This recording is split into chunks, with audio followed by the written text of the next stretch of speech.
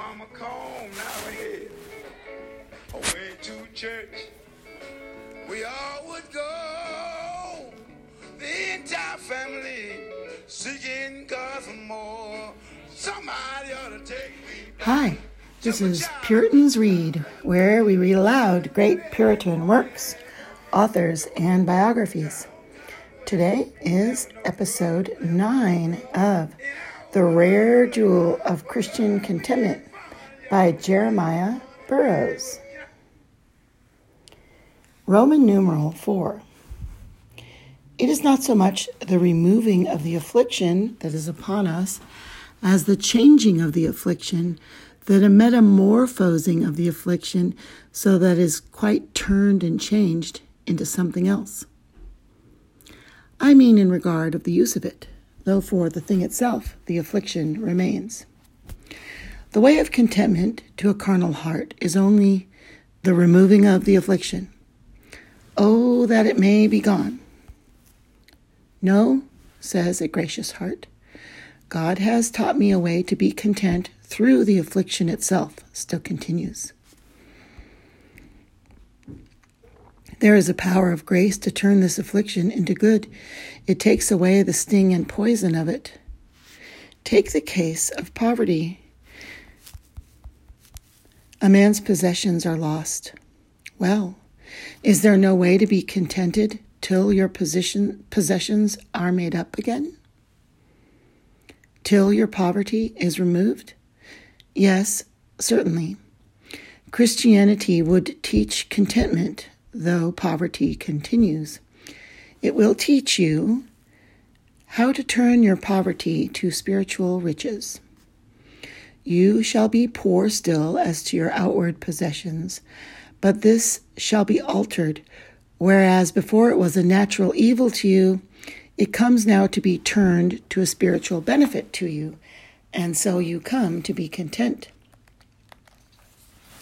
There is a saying of Ambrose, even poverty itself is riches to holy men. Godly men make their poverty turn to riches. They get more riches out of their poverty than ever they get out of their revenues. Out of all their trading in this world, they never had such incomes as they have had out of their poverty. This, a carnal heart will think strange, that a man shall make poverty the most gainful trade that ever he had in the world. I am persuaded that many Christians have found it so, that they have got more good by their poverty than ever they got by all their riches. You find it in Scripture. Therefore think not this strange that I am speaking of. You do not find one godly man who came out of an affliction worse than when he went into it. Though for a while he was shaken, yet at last he was better for an affliction. But a great many godly men, you find, have been worse for their prosperity. Scarcely one godly man that you read of in Scripture but was worse for prosperity. Except Daniel and Nehemiah, I do not read of any hurt they got by their prosperity. Scarcely, I think, is there one example of a godly man who was not worse for his prosperity than better. So rather you see it is no strange thing to one who is gracious that they shall get good by their affliction. Luther has a similar expression in his comment on the 5th chapter of the Galatians, the 17th verse. He says, "A Christian becomes a mighty worker and a wonderful creator. That is, he says, to create out of heaviness, joy, out of terror, comfort, out of sin, righteousness, and out of death, life. He brings light out of darkness. It was God's prerogative and great power, his creating power, to command the light to shine out of darkness. Now, a Christian is partaker of the divine nature, so the Scripture says. Grace is part of the divine nature. And being part of the divine nature, it has an impression of God's omnipotent power. That is, to create light out of darkness, to bring good out of evil. By this way, a Christian comes to be content. God has given a Christian such power that he can turn afflictions into mercies, can turn darkness into light. If a man had the power that Christ had when the water pots were filled, he could by a word turn the water into wine. If you, who have nothing but water to drink, had the power to turn it into wine, then you might be contented. Certainly a Christian has received this power from God to work thus miraculously. It is the nature of grace to turn water into wine, that is, to turn the water of your affliction into the wine of heavenly consolation. If you understand this in a carnal way, I know it will be ridiculous for a minister to speak thus to you. And many carnal people are ready to make such expressions as these ridiculous, understanding them in a carnal way. This is just like Nicodemus in the 3rd of John. What? Can a man be born when he is old? Can he enter the second time into his mother's womb and be born? So when we say of grace that it can turn water into wine and turn poverty into riches and make poverty a gainful trade, a carnal heart says, let them have that trade if they will. Let them have water to drink and see if they can turn it into wine. Oh, take heed you do not speak in a scornful way of the ways of God. Grace has the power to turn afflictions into mercies. 2 men may have the same affliction. To one, it shall be as gall and wormwood. Yet it shall be wine and honey and delightfulness and joy and advantage and riches to the other.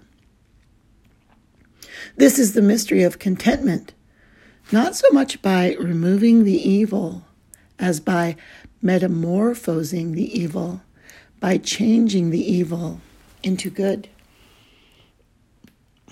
Roman numeral 5. A Christian comes to this contentment not by making up the wants of his circumstances, but by the performance of the work of his circumstances. This is the way of contentment. There are these circumstances that I am in with many wants. I want this and the other comfort. Well, how shall I come to be satisfied and content? A carnal heart thinks, I must have my wants made up, or else it is impossible that I should be content. But a gracious heart says, what is the duty of the circumstances God has put me into? Indeed, my circumstances have changed. I was not long since in a prosperous state, but God has changed my circumstances. The Lord has called me no more Naomi, but Mara. Now, what am I to do? What can I think now are those duties that God requires of me in the circumstances that He has now put me into? Let me exert my strength to perform the duties of my present circumstances. Others spend their thoughts on things that disturb and disquiet them, and so they grow more and more discontented. Let me spend my thoughts in thinking what my duty is. What is the duty of my present circumstances which I am in? Oh, says a man whose condition is changed and who has lost his wealth. Had I but my wealth as I had heretofore, how would I use it to His glory? God has made me see that I did not honor Him with my possessions as I ought to have done. Oh, if I had it again, I would do better than I did before. But this may be but a temptation. You should rather think, what does God require of me in the circumstances I am now brought into? You should labor to bring your heart to quiet and contentment by setting your soul to work in the duties of your present condition. And the truth is, I know nothing more effective for quieting a Christian soul and getting contentment than this: setting your heart to work in the duties of the immediate circumstances that you are now in, and taking heed of your thoughts about other conditions as a mere temptation. I cannot better compare the folly of those men and women who think they will get contentment by musing about other circumstances than to the way of children. Perhaps they have climbed a hill and look a good way off and see another hill, and they think, if they were on top of that, they would be able to touch the clouds with their fingers. But when they are on the top of that hill, alas, they are as far from the clouds as they were before. So it is with many who think, if I were in such circumstances, then I should have contentment. And perhaps they get into those circumstances, and they are as far from contentment as before.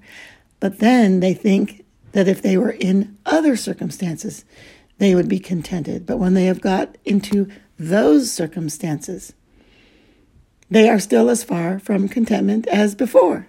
No. Let me consider what is the duty of my present circumstances, and content my heart with this, and say, well, though I am in a low position, yet I am serving the counsels of God in those circumstances where I am. It is the counsel of God that has brought me into these circumstances that I am in, and I desire to serve the counsel of God in these circumstances. There is a remarkable scripture concerning David, of whom it is said that he served his generation. After David had served his generation according to the will of God, then he slept. It is a saying of Paul concerning him in Acts 13:36. In your Bibles it is, after he had served his own generation according to the will of God. But the word that is translated will means the counsel of God, and so it may be translated as well, that after David in his generation had served God's counsel, then he fell asleep. We ordinarily take the words thus, that David served his generation, that is, he did the work of his generation, that is, to serve a man's generation. But it is clearer if you read it thus, after David, in his generation, had served the counsel of God, then David fell asleep. Oh, that should be the care of a Christian, to serve out God's counsels. What is the counsel of God? The circumstances that I am in, God has put me into by his own counsel, the counsel of his own will. Now I must serve God's counsel in my generation. Whatever is the counsel of God in my circumstances, I must be careful to serve that. So I shall have my heart quieted for the present, and shall live and die peaceably and comfortably if I am careful to serve God's counsel. On Sunday morning, we were out of our bed. We took our bath.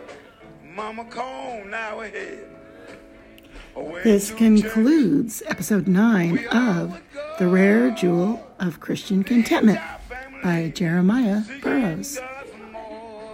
Somebody ought to take me back to my childhood days.